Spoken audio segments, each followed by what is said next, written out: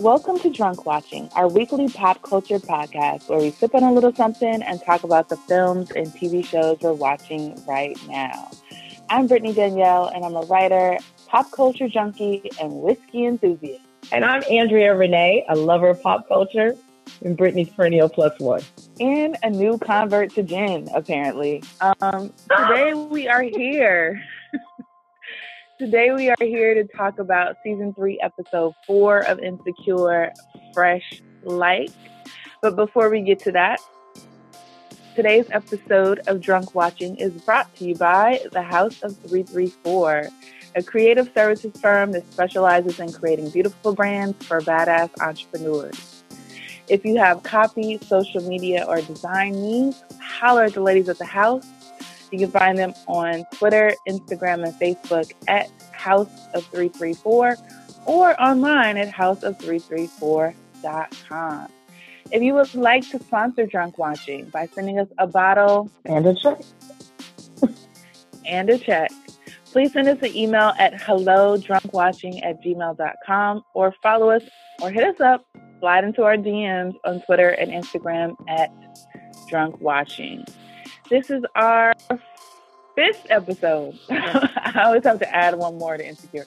This is our 5th episode of Drunk Watching, so we want to shout out everybody who follows us on Instagram, on Twitter, and who subscribe and listen to our podcast. We are available on SoundCloud, Google Play, Spotify, Stitcher, iTunes, and everywhere and anywhere you listen to your podcast. So hit the subscribe button, leave us a dope, honest review, and let us know what you think of our podcast. You know how it is. Before we get started with every show, we like to ask what's in our cup. So Andrea, what is in your cup today? Well, I ditched the gin today and slid on over to the rum. So I am having a rum and Coke Zero. Keeping it 0 calorie, 0 carbs. All right, 0 calories, 0 carbs. Today I am sticking with vodka because I still clearly have that in my refrigerator, and I have all the carbs for some reason because I ran out of my Diet Pepsi. So I had a couple of splashes of limeade. So not too bad. Oh. It's a little spicy. It's refreshing, as the people like to say. Although it's really overcast right now, so I don't really need refreshing. I could go for I don't know. I could go for something not quite refreshing, but that's what I got at the moment. If you are a vodka or rum brand, I feel like this is the first time, because I don't really buy rum unless I'm making a rum cake. So I feel like this is the first time either one of us has had rum on the show in our 5-week run so far. Yeah. So if you have vodka or rum brand or a whiskey brand, wine, whatever, send us a bottle and a check at hellodrunkwatching@gmail.com. All right. What are we watching right now? In addition to Insecure, we always take a few side trips. I believe both of us I watched the whole 9-hour marathon of Aretha Franklin's funeral. You kind of dipped in and out when you were traveling. Right. I watched all 9 hours. And by the end of it, I felt like I had worked a whole shift. I was tired. I was worn out, but it was definitely something to see. I absolutely enjoyed it. I felt bad because I was like, oh, it's the funeral. Are you supposed to enjoy a funeral? But I thought it was a testament to a life well lived. Of course, it was epic. And, there were a few things, that sought to take the attention off of Miss Franklin. But overall, I think everyone did a great job coming together to celebrate her life. I particularly thought it was great to hear from her family and her grandchildren, niece, and whatnot. So I thought it was very well done. And, we were able to say farewell in grand fashion. Yeah. I mean, I think we could have cut a good hour or so off. Faith Hill could have, Shout out to Faith Hill because she has a good voice. She's a good singer. I just either she was hoarse or I don't know what was going on with her, but it was not her day. No. I noticed that, we put Faith Hill and Ariana Grande up front, and I felt like let's just get them out of the way so that we could get to what we were really there for. And big ups to my girl Tasia, tore it down. I love her so much. And I miss Shirley Caesar. I went through a dead zone during her. And who else did I miss? I missed a part of Vanessa Bell Armstrong, but pretty much everybody else, I caught it. Yeah, I mean, the thing about Fantasia, like, you already knew she took off her shoes as soon as she hit the stage. She didn't even start a note. Nope. She was like, I'm going to just take off my shoes already. Like, go ahead, girl. So I already knew it was going to be a problem for her. And then I feel like the Holy Ghost just took her down before she went full Super Saiyan Fantasia. Like, the Holy Ghost, like, just took her down. And then, because she went off the stage in the choir. And I was like, I feel like she's still supposed to be up there singing. Absolutely. I did. I thought, like, okay, maybe I was tweeting or texting or something. And then when I looked back at the screen, she was gone, but the choir was definitely still singing. So I thought maybe she just could go no further. Yeah. The spirit overtook her, and Aretha was like, girl, get off the stage before you embarrass me. But I think she would have held it down. I don't want to get too into the funeral, but Chaka Khan, where do you fall? I was a bit worried when she started singing Going Up Yonder because she sung it like a Chaka Khan song, number one.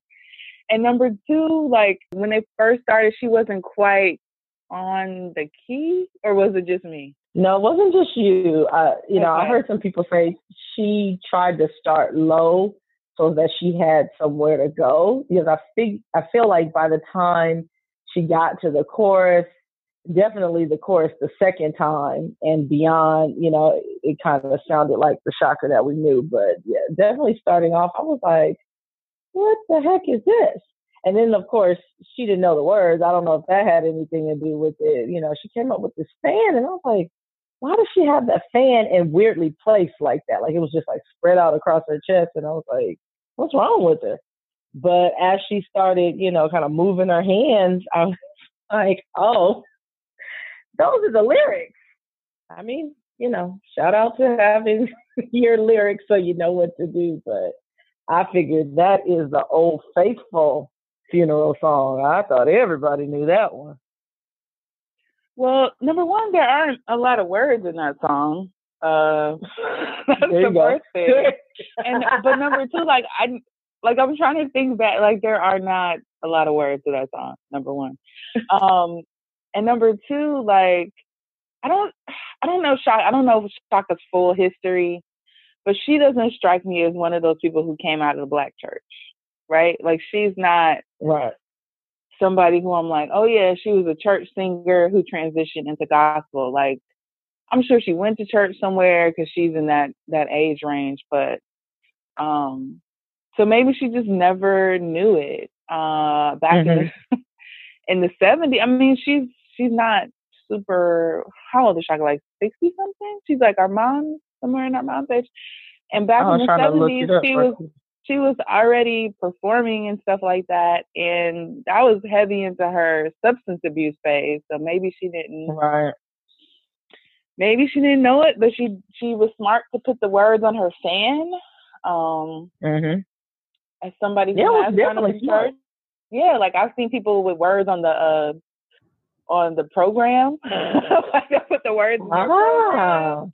They'll lay, because my mom plays the piano. They will lay the words on the piano, and I have seen that. Singing like real next to my mom. I was like, why are you standing there? Have to get these lyrics. I've seen all kind of help aids, but I have yet to see somebody take the words on their fan. So shout out to Chaka Khan for being innovative in that. Absolutely.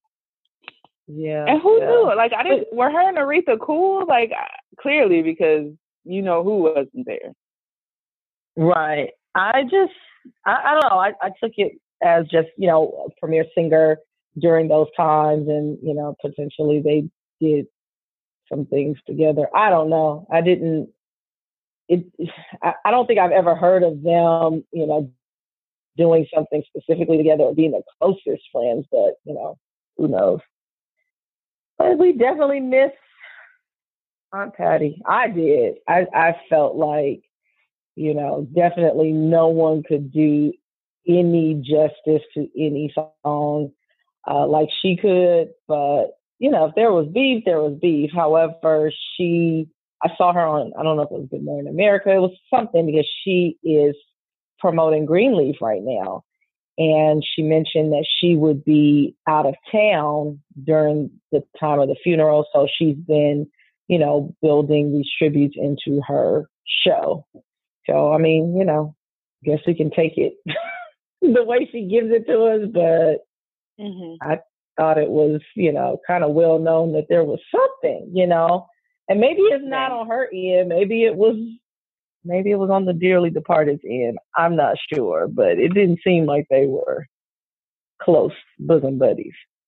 It did not seem like they were close, but I really would have liked to see Patty there. But if she's, she got to get her paper too. Everything is kind of like, funerals are always a little bit last minute, so you never know. Mm-hmm. All right, let's go from that morbid and yet uplifting topic to the very low gutter topic of Love and Hip Hop Hollywood.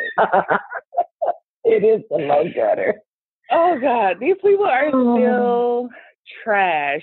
So I saw Monday night's episode, and it remains a mess. There were a lot of messy highlights on there. Neither one of us like Rockstar. He just seems like a complete and utter trash person. Particularly after he pulled that stunt with the Amber Diamond and her mom, like at the show. Like, girl. Okay, Amber's mom is terrible. So yes. I will give him that. Amber's mom is terrible. She's terrible to her own daughter. Like, the amount of time she called her daughter a bitch, I was like personally offended for her daughter, because who does that? But maybe they have that kind of relationship, because I do not with my mother. Same. Okay. I was like, oh my God, do you fight your mom right now? Like, what do you do after this? But apparently just take it, because your mama put 20 bands. I was like, if this lady says that one more time, that she paid 20 bands for something, I was like, is this all the money you have in the world or something? Because she mentioned that over and over and over. And I was annoyed. But Rockstar, not only has he been a mess with this whole A1 and Lyrica situation, and his whole A1 situation, like, I don't know what that's about. But he makes this track for this girl. He throws a party. He tells who is that? He tells Brooke and Paris that he paid off half the crowd to nod to the song. And so they start playing the song, and then Amber, she's bopping along to the song. And her mom chooses this exact moment in the middle of a party to stop the music and talk about how whack the song was. Like, first of all, if you have some kind of grievance, wait till after the party. Like, why would you choose this moment to make your child, to embarrass you and your child in public? Like, you don't get another opportunity to make a first impression, because most of these people, if Rockstar had to pay them, they obviously didn't know who she was. So now you got this whole thing messed up, because you're calling him out in public over your 20 bands, but meanwhile, you're also calling your daughter out because you're saying her song is trash. And no shade, but a lot of trash music goes on to be a hit these days. So she should have just let it ride.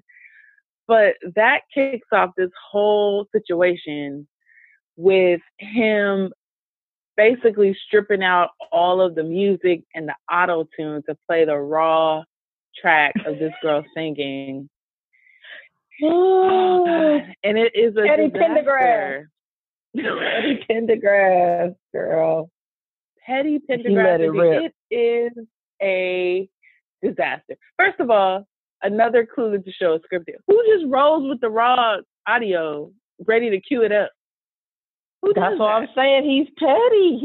He knew something wasn't going to go right.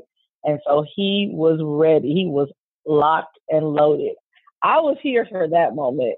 You know, I laughed so hard because, here he did his job. He did what he said he was going to do. And the mother, tried to do this public airing out situation. So he was like, okay, cool. At least I got my first part of the money. Let me go ahead and let this rip. And well, the rest, as you saw, was history. We all were like, my God, I forgot how horrible it was. I mean, not that the finished product was grand fabulous, but it definitely, that auto-tune was God's gift. Yeah, it was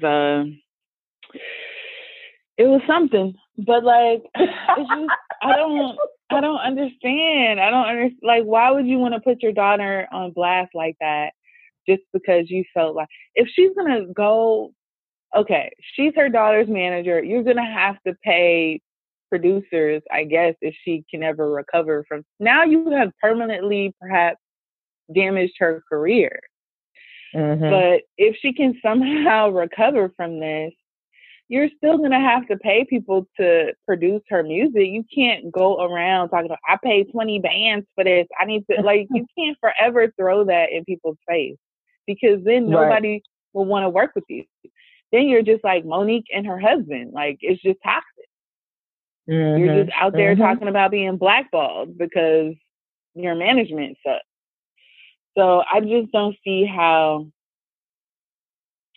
this doesn't make me like Rockstar anymore. It just makes me look at him as more of a savage threat. Oh, yeah.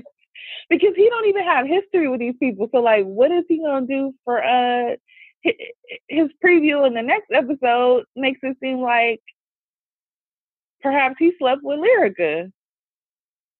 Man, I was just going to say, just overall, these mother-daughter relationships, and I tweeted about that, the mother-daughter relationships on this show is exactly why most of these women are just jacked up. Like Amber and her mom, even Lyrica and Big Lyrica, we saw in this episode. I mean, to find out your daughter is pregnant and just 5 minutes ago, her husband was accusing her of sleeping around.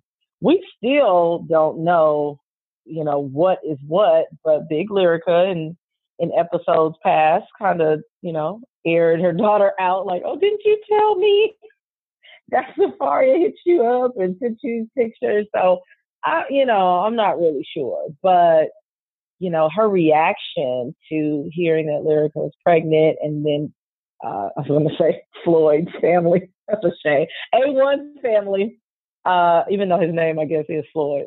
But both of them, I mean, everybody was just so up in arms. I mean, we start this episode with the fight that ended the last episode. So that's, really the biggest part you missed last week, if you can call it a miss. And, the mothers are going crazy.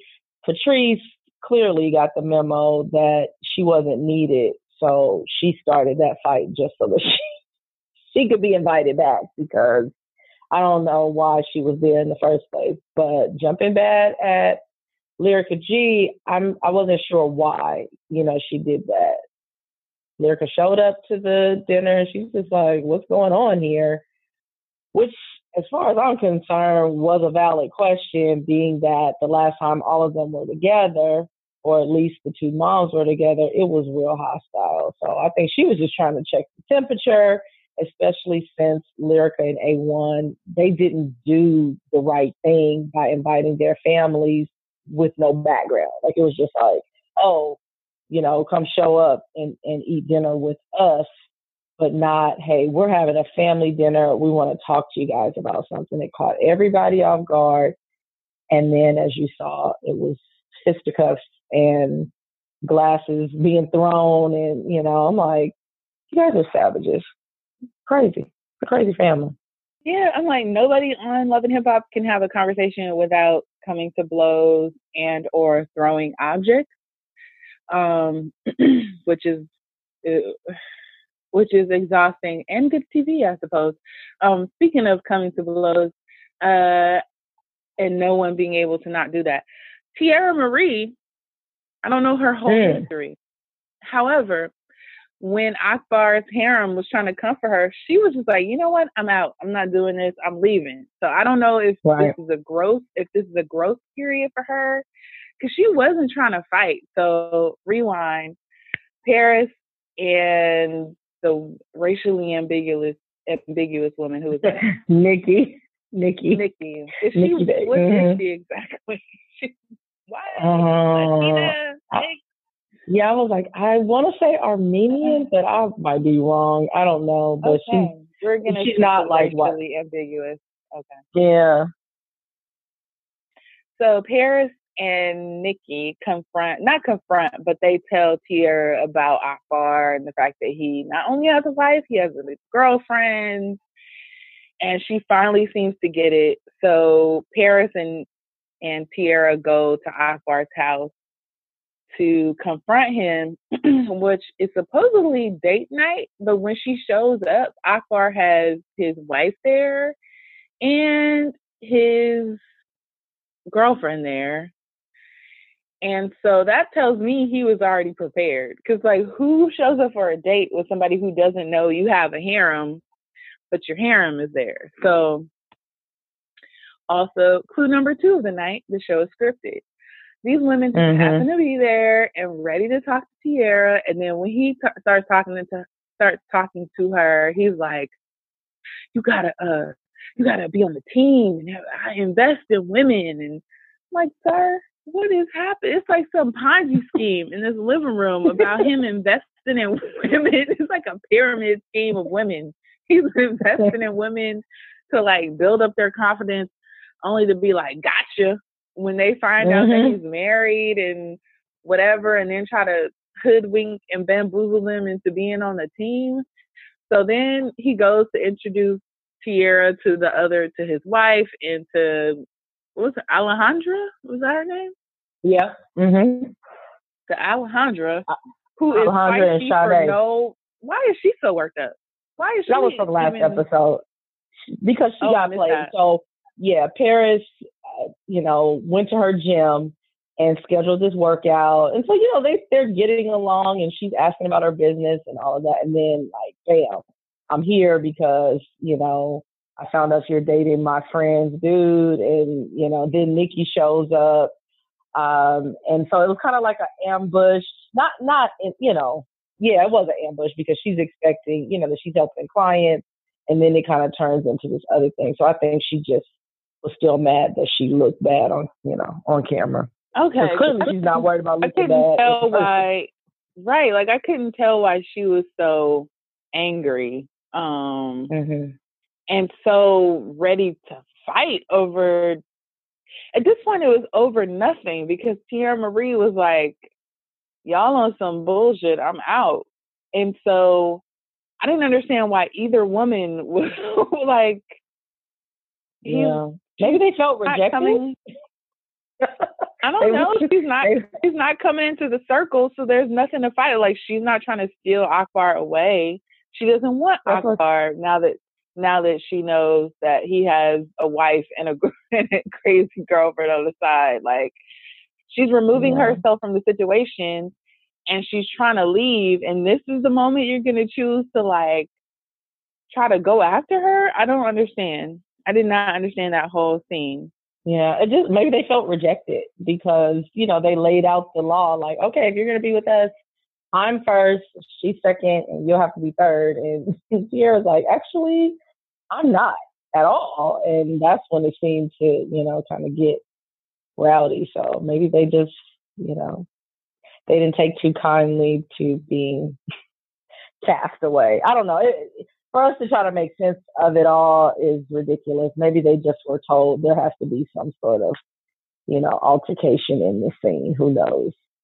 They were like, there must be blood. So just randomly try to grab some. Meanwhile, Alejandra is getting her whole hair lit up because she, for some strange reason, runs in Paris. And Paris just snatches a hold of her hair and she's still trying to like hit her. But meanwhile, her hair is in a vice grip. So she might want to back up off of everything because nothing was working for her. And she was snippy with Sade because she was telling her, don't touch me, don't touch me.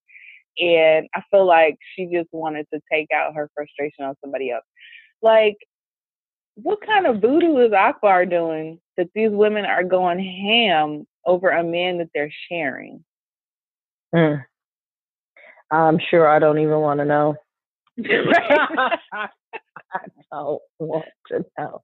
I'm like Mario Winans on this one. I don't want to know, okay? At all, because keep it away from me. Whatever it is, I don't want it. Speaking of things we don't want, Brooke's crazy. Oh, I'm going to leave Ray J to last. He deserves to be last.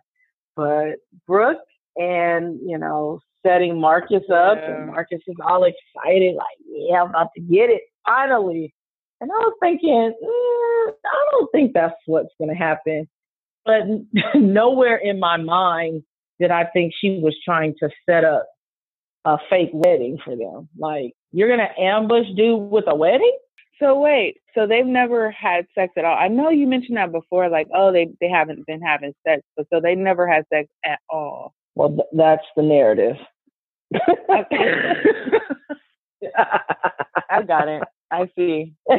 Right. Yeah. So allegedly they've never engaged. So they just, I mean, that's fine. But clearly somebody's sowing the royal oats, as he likes to say.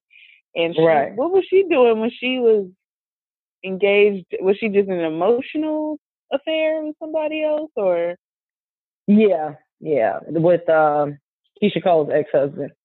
Like, oh, let's just explore this and see what it is. So I think like they kissed on screen and maybe went out on a date, but they weren't, like, she was always into Marcus, like always. And the only reason she ended up kind of dipping off was because he cheated on her with that girl from Love and Hip Hop New York. Like, he started it all. Well, actually, before that, it was determined that he was still legally married. He was carrying on with Brooke and told her, that he was divorced, but he was just separated and had not divorced his wife. Then he was messing with this other chick on top of that. So, like, he's done her dirty, more than a few times. So maybe, now he feels like, okay, let me do this right. But it's a mess. I was like, she's crazy, and whatever type of crazy she has, so does he, because you show up, she's trying to force you into a wedding, and your response is, okay, well, let's get engaged. Like, okay, well, good luck, y'all. They both come from crazy trees, because nobody's mama was like, hold up, wait, what's happening? Right. Like, both of their moms were just like, what's going on? And then when the fake wedding started, they just looked surprised. But then when the engagement happened, they were, oh, so that tells me right there what I need to know about all these people. All of them are crazy because they come from a crazy tree. Like, no, right. If Miss Angela was in that hotel room and somebody tried to pop up a wedding on you, what would your mama say? We out of here. Exactly. We out of here. And God forbid if I was the one trying to do it. Yeah, if I was trying to pop up a wedding on some dude, I'd have got beat out of there. As grown as I am. And you're going to embarrass me? I can just hear it now. Like, okay, embarrass yourself, but you're going to bring me on TV to embarrass me? Oh, my God. Yeah, be a wrap. Exactly. And these two mamas, bless their heart, they were just there and like, smiling and cheesing and swooning. I was like, somebody's getting paid really well, or this is just, or everybody's just nuts. And I hope they all get married and just be nuts together, because there's no other explanation for this. There's no other explanation for this whole thing besides it's scripted. Everybody got a check for that day. or everybody's just stone cold crazy. And that's all I got. There it is. Which And brings then us lastly, to our last, right. Right. Our last Absolutely. bit of crazy. What? Mm-hmm. So, Ray J. At this point, I don't even know. Like at this point, you know, I guess it started with what did Brooke tell K Michelle, or K Michelle told Brooke, and Brooke spilled the beans. Somebody spilled the beans about whatever between Lyrica and A1. I mean Lyrica and Safaree. And then Detective Ray J went on his crusade to figure out what happened, and then kind of tricked Safaree into telling him that he actually slept with Lyrica. And A1 and Lyrica went from calling each other everything under the sun but a child of God to happily in love and expecting a baby. And so we get to dinner. And Lyrica and A1 want to celebrate their new child's life by inviting their friends out to dinner, have a couple's date. And Ray J feels like that is the exact moment where where Safaree should pop out of the woodwork and tell A1 that he slept with his wife. And so, first of all, why would that be the right time, Ray J? Why would you invite this man to pop up on somebody and you know that they almost got into a fight before, but that's my brother, that's my homie, let me clear the air. Like Princess said, nobody told you to get in people's business. This is your fault. This is your problem. Don't ruin everybody else's problem because you feel bad. And that's the part where I'm like, somebody needs to beat up Ray J. That's how I feel about it. And poor Princess, actually, like she hadn't been out of the house since 1980. She was just like, oh my God, I'm so glad to be outside. I was like, oh, geez, poor lady. But yeah, I don't know why Ray J thought, or at any point. So the dinner is probably the worst place it could be done because it wasn't private. You know, you're involving a whole nother group of people, and then it's a public space on top of it. But just at any point in time, I don't know how Ray J thinks that Safaree telling A1 that he slept with Lyrica is going to go peacefully. Like, it's never going to be a good thing. It's never going to be peaceful. And then you just did it at the worst time. And then you did it. Like, he's the one that actually said it. It wasn't like, okay, Safaree, tell him what she said. And then Safaree blurted it out. Safaree sat there like, I don't know what y'all talking about. And proceeded to just, y'all work that out amongst yourselves. And they're like, well, why are you even here? And then, you know, Lyrica goes back to, you know, screaming and hollering and carrying on. And it's just hard to tell. It's Safaree. You know, what is what. It's Safaree. Yeah. She needs to be screaming and hollering at Ray J. So at no point did Princess go back to be like, hey, dog, my goofy husband, were they married to like, my goofy husband is causing problems, be warned. Because I feel like in the whole time they were in the ladies' room, that had not come up. She should have told her, right. Because when Brooke goes back there, Brooke doesn't even tell her. She's like, girl, you need to get back out there. And she doesn't tell her why. Like, why? And that's how you know all of this is a mess. Yeah, why would you tell this woman, like, to go into the firing squad when you're allegedly trying to warn her about it? It's just ridiculous. Mm-hmm. Well, next week, this week ended with A1 running across the table. So next week, you know, we'll see what happens. And then it looks like him and Ray J actually get into it. So your wish might be answered. I want A1 to lay some brotherly hands on Ray J for all the trouble he has caused. Put them paws on you. Put them paws on him, because it's just ridiculous at this point. Like, what are you even doing? Like, just shut up and mind your business. Like, you barely in a good place with your girl. Mind your business. Mind it. That's all. Just mind your business. Mind it. Right. There it is. And I was impressed with A1's dexterity, because he went from sitting to on to like jumping on the table like super fast. That was impressive. Kung Fu Panda, girl. That was impressive. I was impressed. Absolutely. I was definitely impressed. Speaking of problematic relationships, tonight and tomorrow night, the Bobby Brown story premieres. Bobby got a whole lot of drama, and I'm looking forward to watching it. New Edition story was really, really good. I was so pleasantly surprised, not surprised, but like so pleasantly happy that they pulled it off. That there was so much attention to detail in terms of like from casting the kids, the grown New Edition. Like I thought it was well done, and then to hear they were doing the Bobby Brown story, I thought how fitting. Even in TV, Bobby got to have his own stuff. Yes. Isn't it though? Like that is Bobby Brown. Right. You can't just let New Edition story be it. You gotta let's do the Bobby Brown story. Ain't nobody trying to hear Roddy DeVoe story. So there you go. Although we love Roddy, his story is probably not as compelling as Bobby's. So we're looking forward to that. And I know you also caught up on The Chi. Yes, I loved it. So that was pretty much the bulk of my holiday weekend. Was watching those episodes, and I absolutely love the series of stories because you saw the different stories kind of converging on one another, and I just don't know how I know how I missed it. Just like now, it's so much TV, but I am looking forward to the next season and, possibly reviewing and being on it as it unfolds. But I loved it.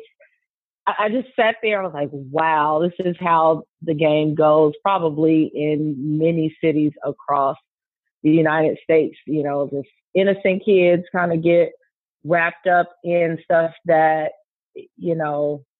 they definitely weren't looking for, whether they're born into a family where, stuff is going on, or you're friends with somebody and then your loyalties, and then you look up and you're like, dang, I'm in the game. It was a really simple look, like how you can, really fall into those kind of traps, but then, complex because there were kind of all of these stories going on at the same time, and then you could find these common cores. It was very well done. I'm a huge Lena Waithe fan. I think she is fantastic, and I'm looking forward to more things that are coming out of her camp. Yeah, I think we can put that on our. I'm not sure exactly when season 2 returns, but I think we'll put that on our list of possible shows to recap. That'd be dope.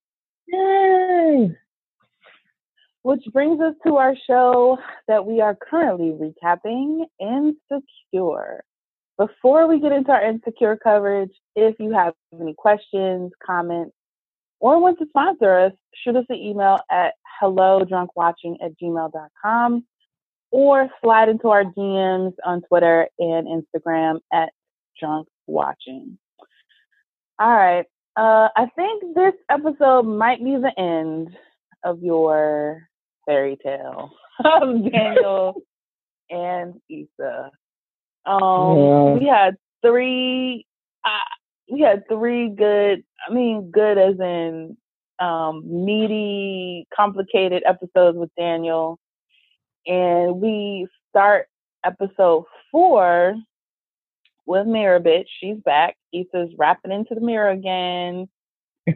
She's got her own place and she has a mirror. And then we hear somebody knocking on the door, and it's Daniel. And I was like, oh, okay. Daniel's helping her move. He's still being a solid friend.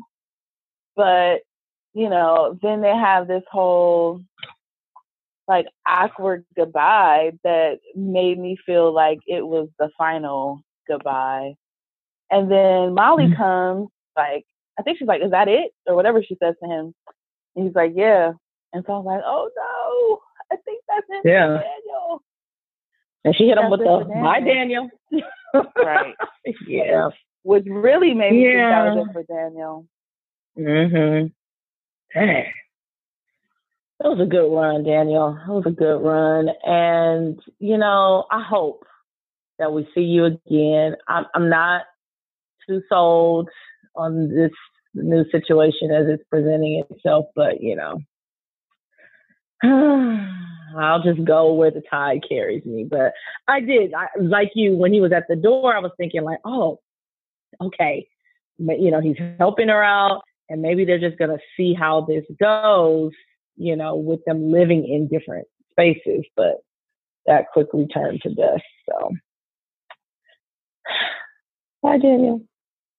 Yeah, bye, Daniel. Molly comes in with a bunch of gifts that Issa can't use until she puts out the next level Hennessy. Shout out to Hennessy. And she can use it, but Issa doesn't have glasses or cups. But who needs glasses or cups between two friends? Like, come on, Issa. Yeah, pass the bottle. Crack it open and start swigging. That's just me. Mm-hmm. But yeah, so I was wondering, like, is next level Hennessy white? What exactly is next level Hennessy? I think that was XO. I have to check, go back and look at it again, but I think it was Hennessy XO. I don't know what level white falls in with all the rest of them. Like, I know there's privilege, and then there's XO, and there's maybe black and white, and I think there's one even beyond that. There's one that's like thousands of dollars, but I can't off the top of my head. I used to date a Hennessy, like a super serious Hennessy drinker. Not that this one isn't, but like all you drink is Hennessy. So that's why I know they're like tiers and levels, but I can't tell you what they are. Mm-hmm. Now I feel like my black card is in jeopardy because I just thought there was one level of Hennessy, and now oh no. I thought it was like Hennessy and Hennessy white, and then that was it. But apparently, my bank account ain't big enough for all the other Hennessy's. I can't do it. Yeah. Bank account can't sustain.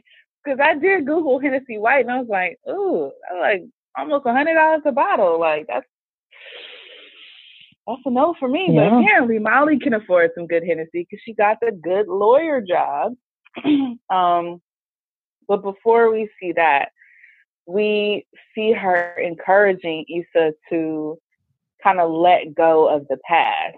And Issa's really hesitant to let go of the past, like old CDs that Lawrence made her and old whatevers. And I feel her because over this weekend, I was kind of decluttering, and you don't want to let go of stuff, even if you have not. There's some stuff I haven't even looked at in years.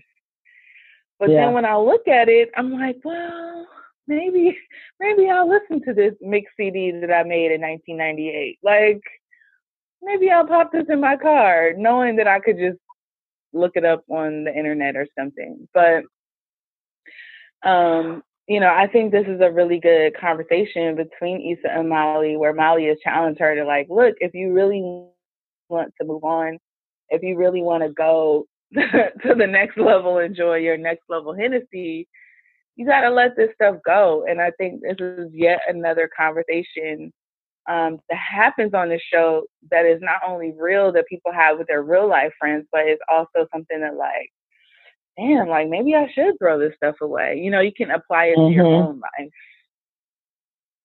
Absolutely.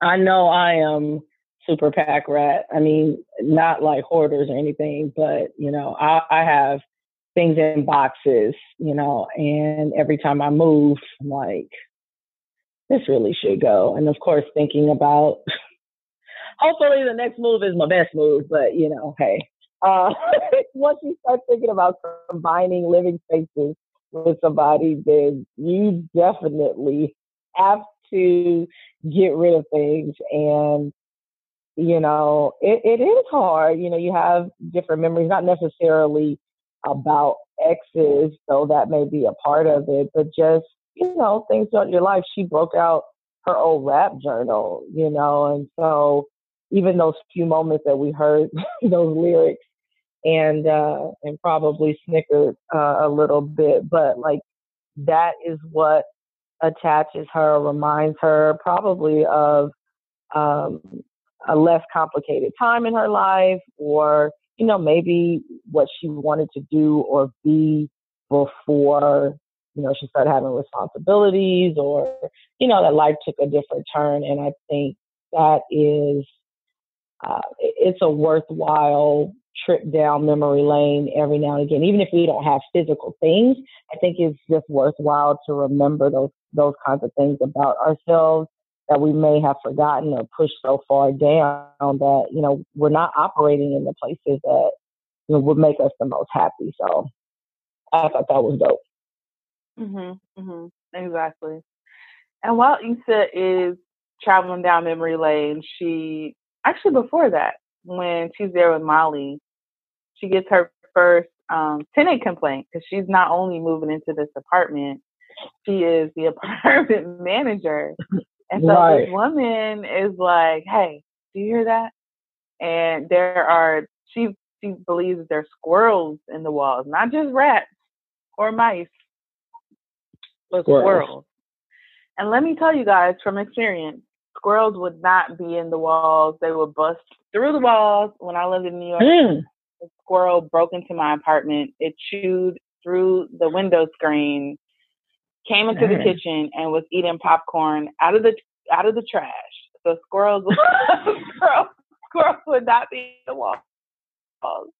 Wow. So that made it even more ridiculous about this tenant. But that just shows us the level of foolishness that Issa's gonna have to be dealing with now that she's embarking on this new journey in her life. That's a luck, Issa. All we can say, you get what you pay for, and so that half off the rent is gonna cost you. Gonna cost you. So Molly's at work. We're back at work.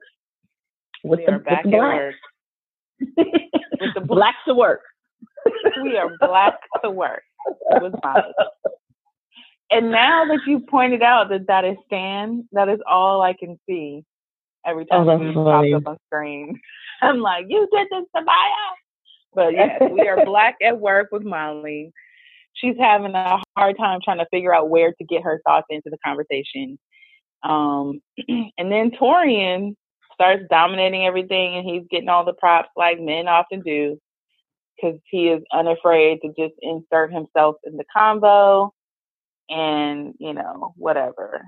And I feel like, I don't know, jumping ahead, but when Molly tries to kind of commiserate with her female coworkers afterwards, she tries to do it on the slide because she doesn't know if maybe they are friends with Torian, she's a new person. And they're like, "Girl, yeah, we know exactly what he's doing, and you're not the only one." And she feels vindicated by that, so that's cool. And it seems like at that moment, maybe Molly is finding some work colleagues that she can kind of help find her place in the law firm. Until later on, we know that's a lie. Right. Okay. And then at the moment, she's trying to find her place. On Issa's workplace, Frida and Issa are having, Frida comes by and is like, "Oh my God, you were so helpful at the job fair." And she's convinced Joanne to let Issa go back out into the field. But at this point, Issa's just not. She is so over, "We got y'all." It's just not even funny. So, where Frida is still super excited about it, Issa's like, "Okay, yay, I get to go back into the field. Holla." But chooses to go into the field to get some lunch at Worldwide Tacos, where we see a blast from the past. We see Party Lips Fade, Nathan. Right, and she couldn't remember his name. Right, she could not.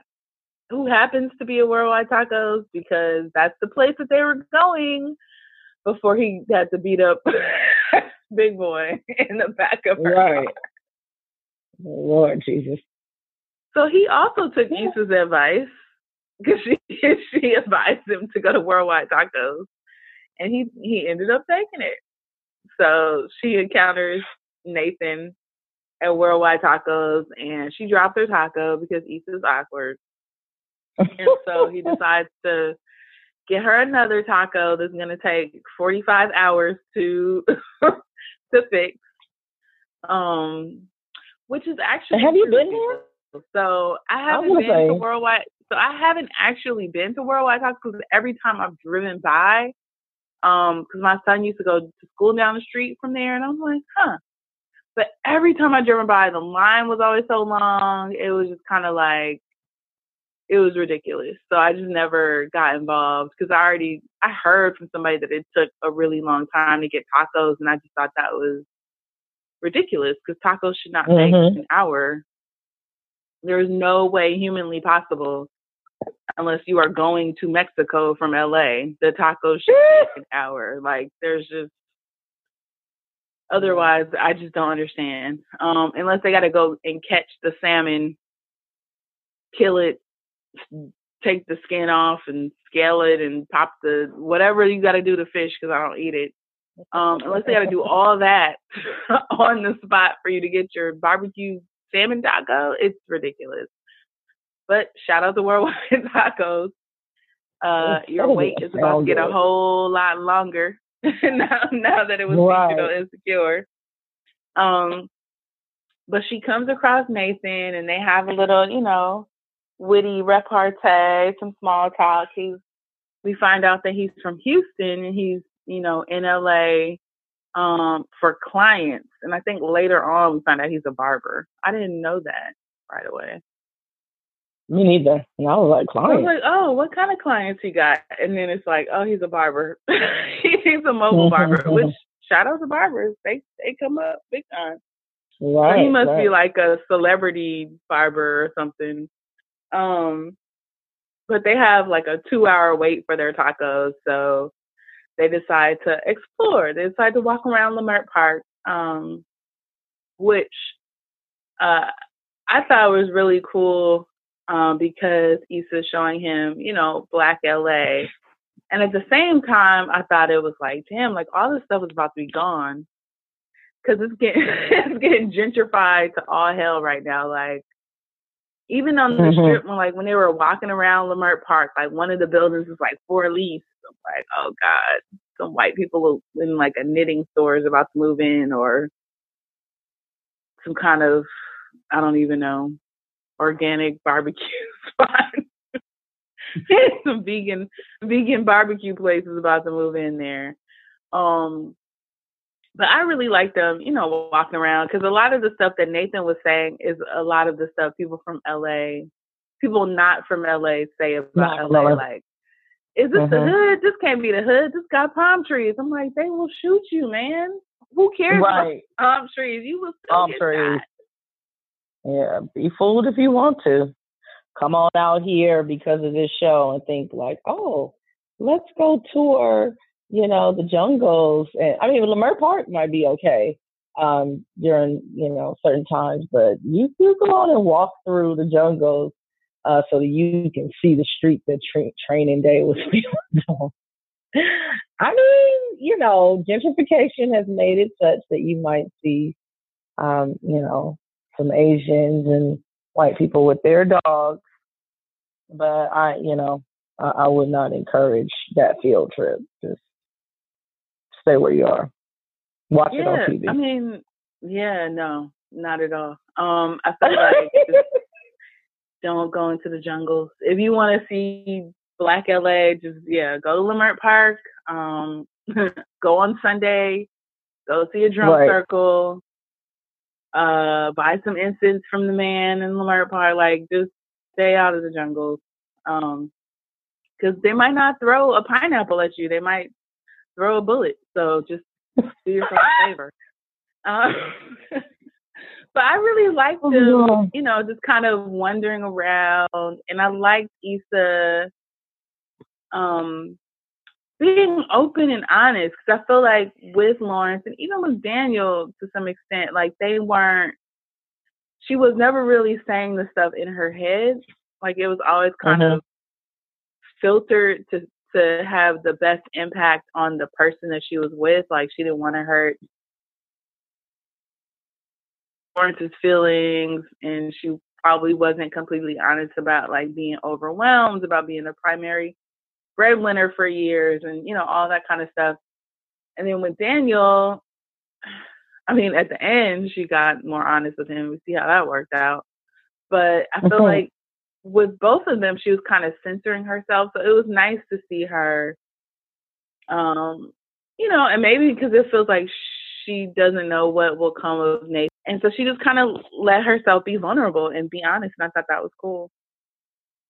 Yeah, I noticed that too. And I thought this is what happens in new situations, when you're feeling somebody, but you don't really know them well enough to care so much about, how you look, how you sound, the mistakes that you made. I mean, she came out like, hey, I cheated. I was like, oh my gosh. I mean, for many people, when they talk about their past relationships, they really don't do so in a way to highlight things that they did, provided they did something. So, she led with that, like, this is what happened. He didn't deserve it. And, I got caught up. And his response, was just like, hey, we all have something. And I think that helped her feel more secure, in the situation and sharing as well. And it probably was like low key therapy, for her to just like, yeah, I'm just throwing all this out that I haven't really been able to say, like you said, to Lawrence or to Daniel, even to her girlfriends, because, they can get brutal. So even though they know what she did, but just to be able to say, this is what I did and I feel bad for it, or, I learned from it, or, and not be on the receiving end or expecting to receive, kind of judgment. I think that was a cool moment. I mean, they get as vulnerable as you can get. They end up going skinny dipping. Right. I thought that was going to be a montage. I really was like, okay, she's daydreaming this, but right. No, they jump in the pool and go skinny dipping. But back to her being like, oh, when she tells him that she cheated and he's like, we all have something. He doesn't say what his something is. What something is. And remember, like, when we first met Nathan, he beats up old boy, like, they get into the fight, he punches him up, and he jumps out hard, he's like, I can't. And we don't know, like, is he on probation? Is he on parole? Like, what is this something that Nathan has? And also when they were, of course, they're playing Keep or Dare during this whole moment, which with a stranger, I don't know, that can be kind of risky, clearly. But we see, this scar. Was that like a bullet wound in his shoulder? Something was going on when they were in the pool, and she asked about it, and, he kind of, finagled his way out of answering that. So we know he's there from Houston. We know he relocated after the hurricane and that he's a mobile barber, but we don't really know anything else. We don't know where he lives right now. Like you said, we don't know, why he had to run off like that after the whole incident in the party list.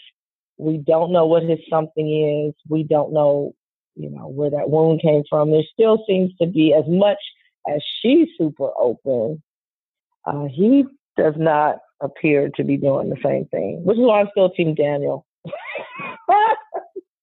Come on, Daniel. I mean, I feel like Issa calls him out because initially he keeps trying to just take all the dares.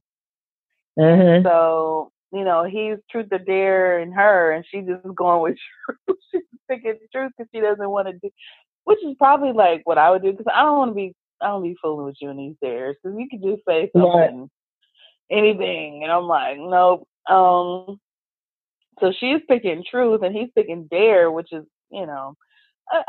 a warning, I think, like a little, maybe not a red flag, maybe like a magenta flag or something, where, let's just put a pin in Nathan, because if anything, this show tells us like nobody's perfect. And so as much as we really liked Nathan and Issa's very, very cute and very, very perfect, like rom-com, quirky date, like the other shoe will eventually drop. Like Nathan could be married, Nathan could have children. Nathan one of Vasi Ipke, a writer on she's a writer, but she's very much Team Lawrence. She's like, I'm waiting for him to be a serial killer. Right. So we don't know anything about Nathan, and although he seems like a good guy, he definitely has something that we don't know what's going on with him yet.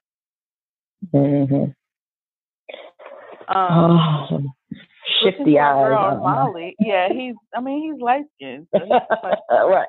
Light skin love. I love light skin love. Light skin dude. Oh God, I forgot about that light skin love. You see how quickly she went away.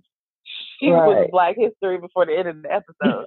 I don't even remember her name. She went away so fast. Lord. Molly, I'm so happy Molly's back in therapy. And she's talking about her frustrations with Torian and how she can't get a word in edgewise. She feels overlooked at work. And her therapist asks her, like, why do you always got to be the one? Like, why you got to be the star all the time? And so she's trying to get her to investigate that. And do you remember what she said, or did she say anything? I don't quite remember. I don't either, actually. I think I don't know that she. Yeah, I was like, I don't know that she even had an answer for that. But she accidentally mentions Dro to the therapist, and her therapist's like, "Who's Dro?" And then Molly's like, "Oh." So I think that's funny. And that's what it was. Something she's even holding back from her therapist. Right. Well, I think that's what it was. She went on about like no longer accepting things that she doesn't deserve and knowing her worth and her value. I think that was, her response to that question about, why do you have to always be on top? Or, so I think that was where she traveled into, and then, ultimately said, after Dro, I said I wasn't going to do that. The therapist was like, who is Dro? I was like, oh, here we go. On down the rabbit hole.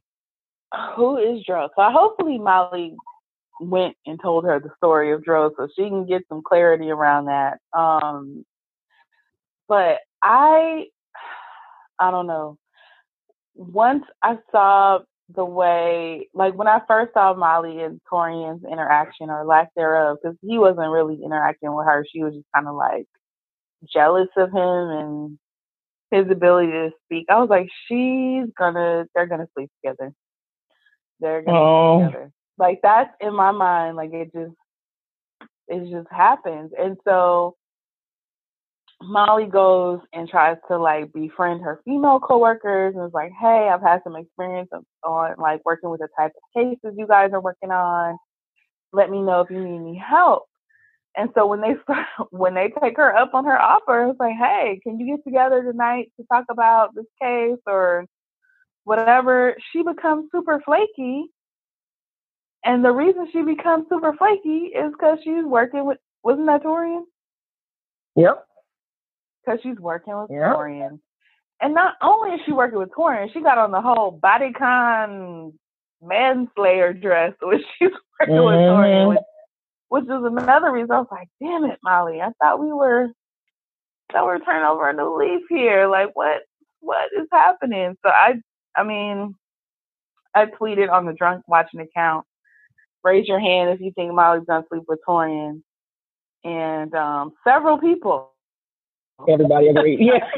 Several people agreed that that would likely be one of the outcomes. So what do you think of, I don't even know. What's up with Molly? Is she still knowing better and doing better? No. I think she's definitely on the know better. I mean, better in the aspect of she's not fooling with Dro, but I mean, if you're gonna then apply that same mindset or kind of those types of actions to a different person, you haven't, you're not doing better. You're just not doing the same thing in the same place. So, it looks like it could be right now. It's just that she is so ambitious and focused. I think the part that stood out most to me was that she was willing to kind of shift the dynamic between her and the other women in the office just to, kind of get next to this guy or kind of, start this plan to one up him. And I think it's important. I mean, they may not be her homies. They're not going to be Tiffany, Kelly, and Issa, but I think it is very important, particularly if you're in an all-Black workplace, to have positive interactions with your coworkers generally, but specifically with the other women. Because more times than not, those are the folks that are going to have your back. Like, don't be down and need a hand and think that Torian's going to help you.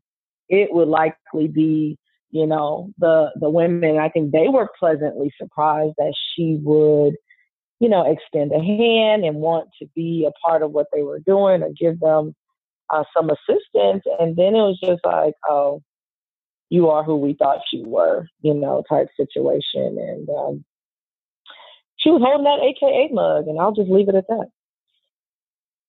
Bloop. It's not me today, folks. It's not me. It's dropping a D9 shade.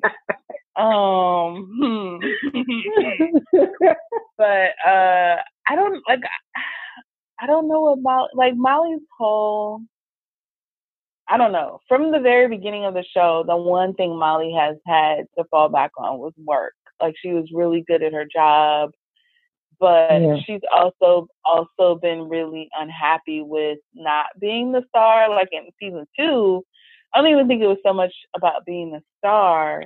It was about being paid, as much as her white male coworker, who she felt like she was doing way more work than him. So of course you want to get paid what you're worth. So that's why she leaves to go to this Black firm. And I assume she left to make more money because Molly's a smart woman. She's not going to take a pay decrease. Right. So I'm assuming she's more, and feeling very fairly compensated, but she's still not, like her therapist said, like, why do you always have to be the star? Like, why do you always have to be the HNIC? And she can't answer that. So instead of investigating that, she sells out her female coworkers. Like, and Torian, we don't know much about him, but I'm going to go with Torian is probably not the guy she needs to build an alliance with. And I feel like a lot of people fall into this trap. You see somebody who may appear to be on a higher level or more valued, and so you diss the people who are at your level. Meanwhile, the people at your level, like if you are building and networking and supporting each other, when they start to grow, like those people will take you with them. Those people will have your back long term. They will recommend you. They will be like, they will be there to support you and to help you. Torian strikes me, in our limited viewing of him as somebody who doesn't care about, like, who's out for himself. And that's how he, gets where he wants to go, because he's confident in his skills and he can network with people who are above like, what benefit does Molly have for him? Right. Well, she will learn. Oh, she will learn. I think so. I feel like she will. That wasn't cool, Molly. That was not cool. That was not cool at all. Before the episode ends, we get another look at Issa and Nathan, and they've gone on this marathon date.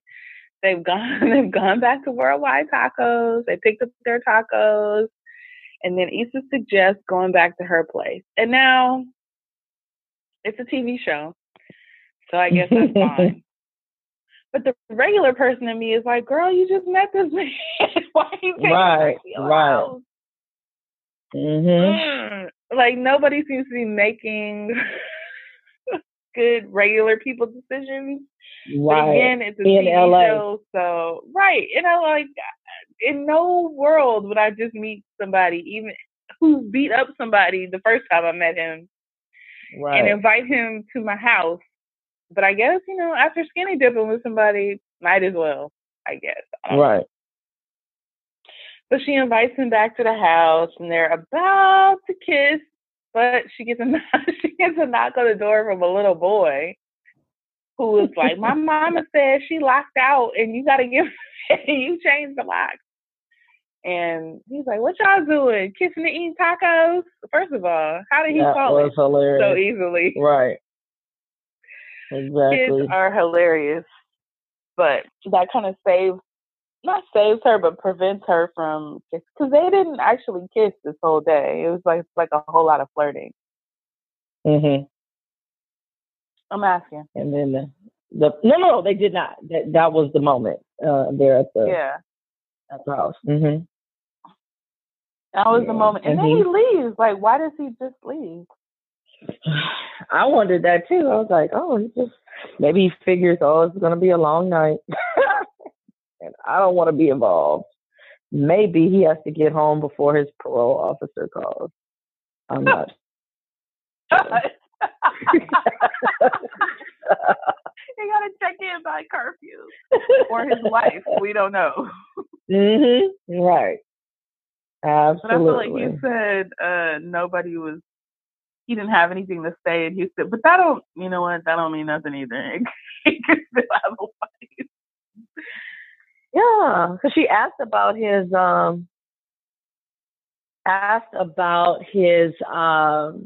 last relationship. I don't feel like he was too forthcoming. He just said, I don't think I've had any long ones like you, but that didn't answer the question. So again, we don't know this dude.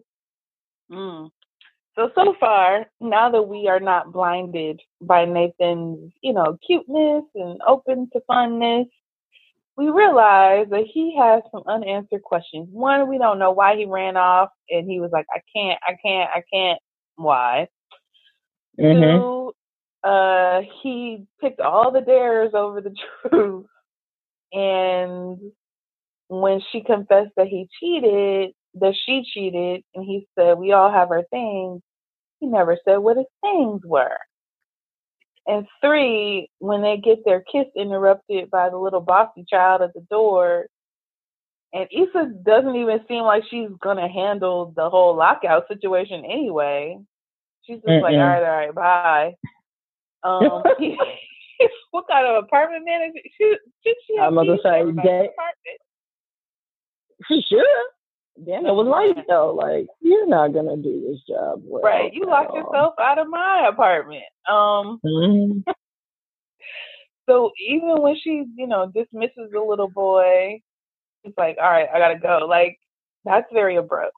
So something's going on with this Nathan character. So I'm not gonna join Team Nathan or the Nathan Nation, because it's a lot. It's a lot. We need more answers before that happens. We definitely do. And so to wrap up the episode, I kind of felt like Brittany was looking into her crystal ball, because last week you're like, do you think, she's going to move on from We Got Y'all, like, next episode, or like later on down the line? And I'm like, probably by the end of the episode. End of the season. And sure enough, after getting the quote unquote great news that she's going back into the field, and Frida was trying to set up time with her to talk about it, which she blew off to hang with Nathan. She finally gets word that, she'll be assigned to Crozier Middle, which is in Inglewood. Is the new apartment still in Inglewood? I don't know that the whole show. Or maybe not, because she said when they were at Worldwide Taco, she said out around the corner or whatever, but she also lived close to there. So maybe it took her a little further down. Anyway, I mean, it's not far either way, but I was thinking, oh, she got a school, right in Inglewood if she stayed in Inglewood. But that's neither here nor there because she's not going to the school. And she decided to quit We Got Y'all. So at the beginning of the episode, we likely say goodbye to Daniel. And at the end of the episode, we say goodbye to We Got Y'all. Now, like you said, this is wonderful TV, but, you just moved into a new apartment. Yes, you're getting the good hookup, but, I mean, hope she got savings, which I don't think she does. So I don't think she got a lot of savings because that's what old girl was trying to tell her. Kelly was trying to tell her, like, 2 episodes ago, and you need to stay at Daniel's house until you can get your money together. Right. But like I said, I'm happy that she's leaving We Got Y'all and she's, pushing the restart button on multiple areas of her life because I feel like after 5 years in both the job and with Lawrence, like she needs a fresh start. But she also needs money. So maybe she'll pick up her Lyft driving will take up the rest of her time. That she would have been in We Got Y'all, or maybe she'll reach out to the Beat Crew. I was about to call them Beat Street, which is a breakdancing movie.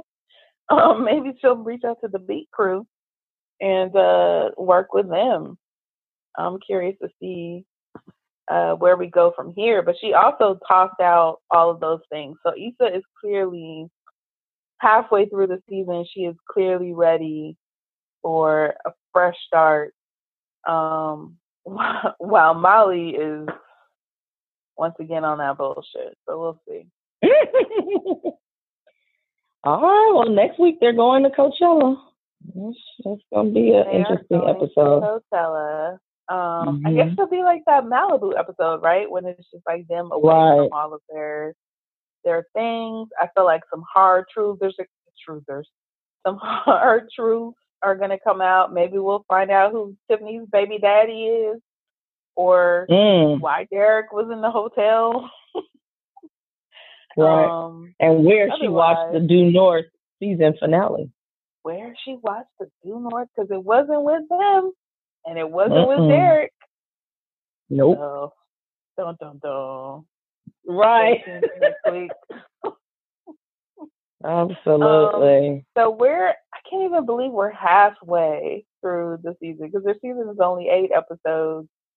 We are 4 episodes down, 4 more to go. Now that Daniel is looking like he's out of the picture, do you have any more predictions? No, they definitely shook it up for me. I mean, the best I can hope is that, he makes a play for it before the end of the season. I hope so. But like you said, they both have so much work to do. But, going into this new situation, there's so many unknowns. It's definitely not looking like, it's better. It's just new. And sometimes new is helpful, just to kind of get out of your rut or you said get a fresh start or hit the reset button. But maybe this is the right now guy or the right now situation that helps her, kind of move into the next phase of her life. So, I'm still hanging on to Danny. I hope he's not like gone, but we shall see. Yeah, I feel like, I don't know. I hope he's not gone just because I like the character of Daniel and I like looking at him on screen. But I feel like him and Issa have always had this back and forth, and we thought he was gone after she hurt his feelings in season 1, and then he pops up in season 2. And then we thought he was gone in season 2 after she got all bent out of shape. How did you describe it? When he shot her eye up or whatever, and then And then he was back again. So like I think this might third time might actually like Daniel might actually be gone this time around. And that does make me a bit sad. I like Daniel.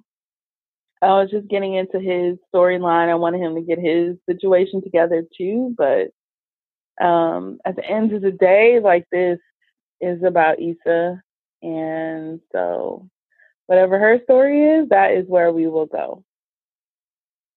Indeed.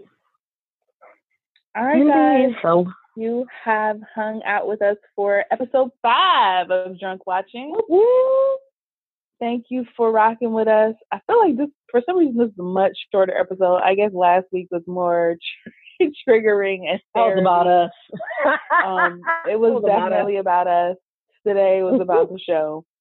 Either way, we enjoy talking about Insecure and watching Insecure. We enjoy live tweeting with you guys and getting your commentary on Twitter and on Facebook.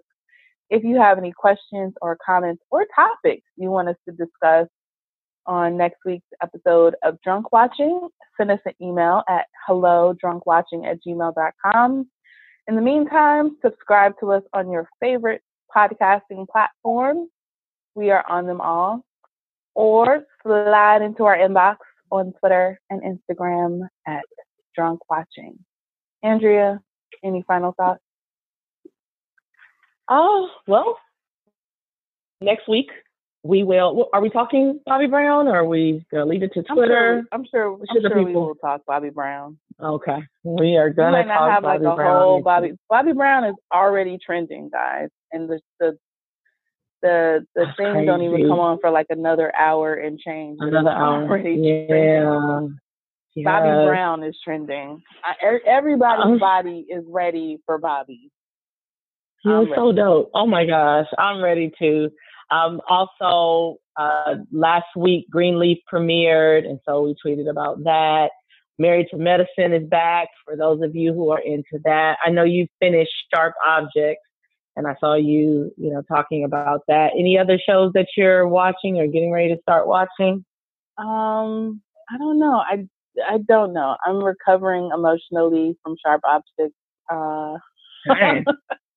It's a lot. I mean, it was really, really, really, really good, but I will probably never watch it again. Yikes. And every time I look at, just the artwork, I'm like, I'm cool. Like, something about it. And so I never even started. That might be for the best for me. Okay, well, catch us in the Twitter streets, on Instagram, as she mentioned, and of course, subscribing and listening to us each week. Episode 5, it's gone by so quickly. And we're having a ball. It's gone by really fast. Really fast. And maybe I will have something besides vodka next week. Now I'm tired of it. Hey. We love vodka. I love vodka too. We do, but maybe I'll take it back to my whiskey roots. Whiskey roots? Oh, you know what? While we were recording or talking about Hennessy, I actually happened to look up all of the Hennessy products. Okay. 18. There are 22 listed Hennessy products on Wikipedia. Oh my God. Right. So, yeah. Richard Hennessy, I think, was the one I was thinking about. There's one, Timeless, Ellipse, only 2,000 units of each were produced. There's one where only 100 units were produced. So they have some, that Hennessy number 1, VSOP, those are the ones I'm sure that we're more familiar with. But yeah, there are quite a few. So hey, Hennessy, if you're listening, we'd be willing to try them. Yeah, let us know if you're down. We'll try all 22 kinds. Absolutely. During one podcast powered by Hennessy. Be able to talk about anything during the podcast, but we will try all 22 brands of Hennessy. Yes, give us the opportunity. We'll make it fun. So that's all I have. I wanted to make sure I added that. All right, guys. Well, catch us next week when we will be back discussing episode 5 of Insecure. In the meantime, I'm Brittany Danielle. And I'm Andrea Renee. Bye. Adios.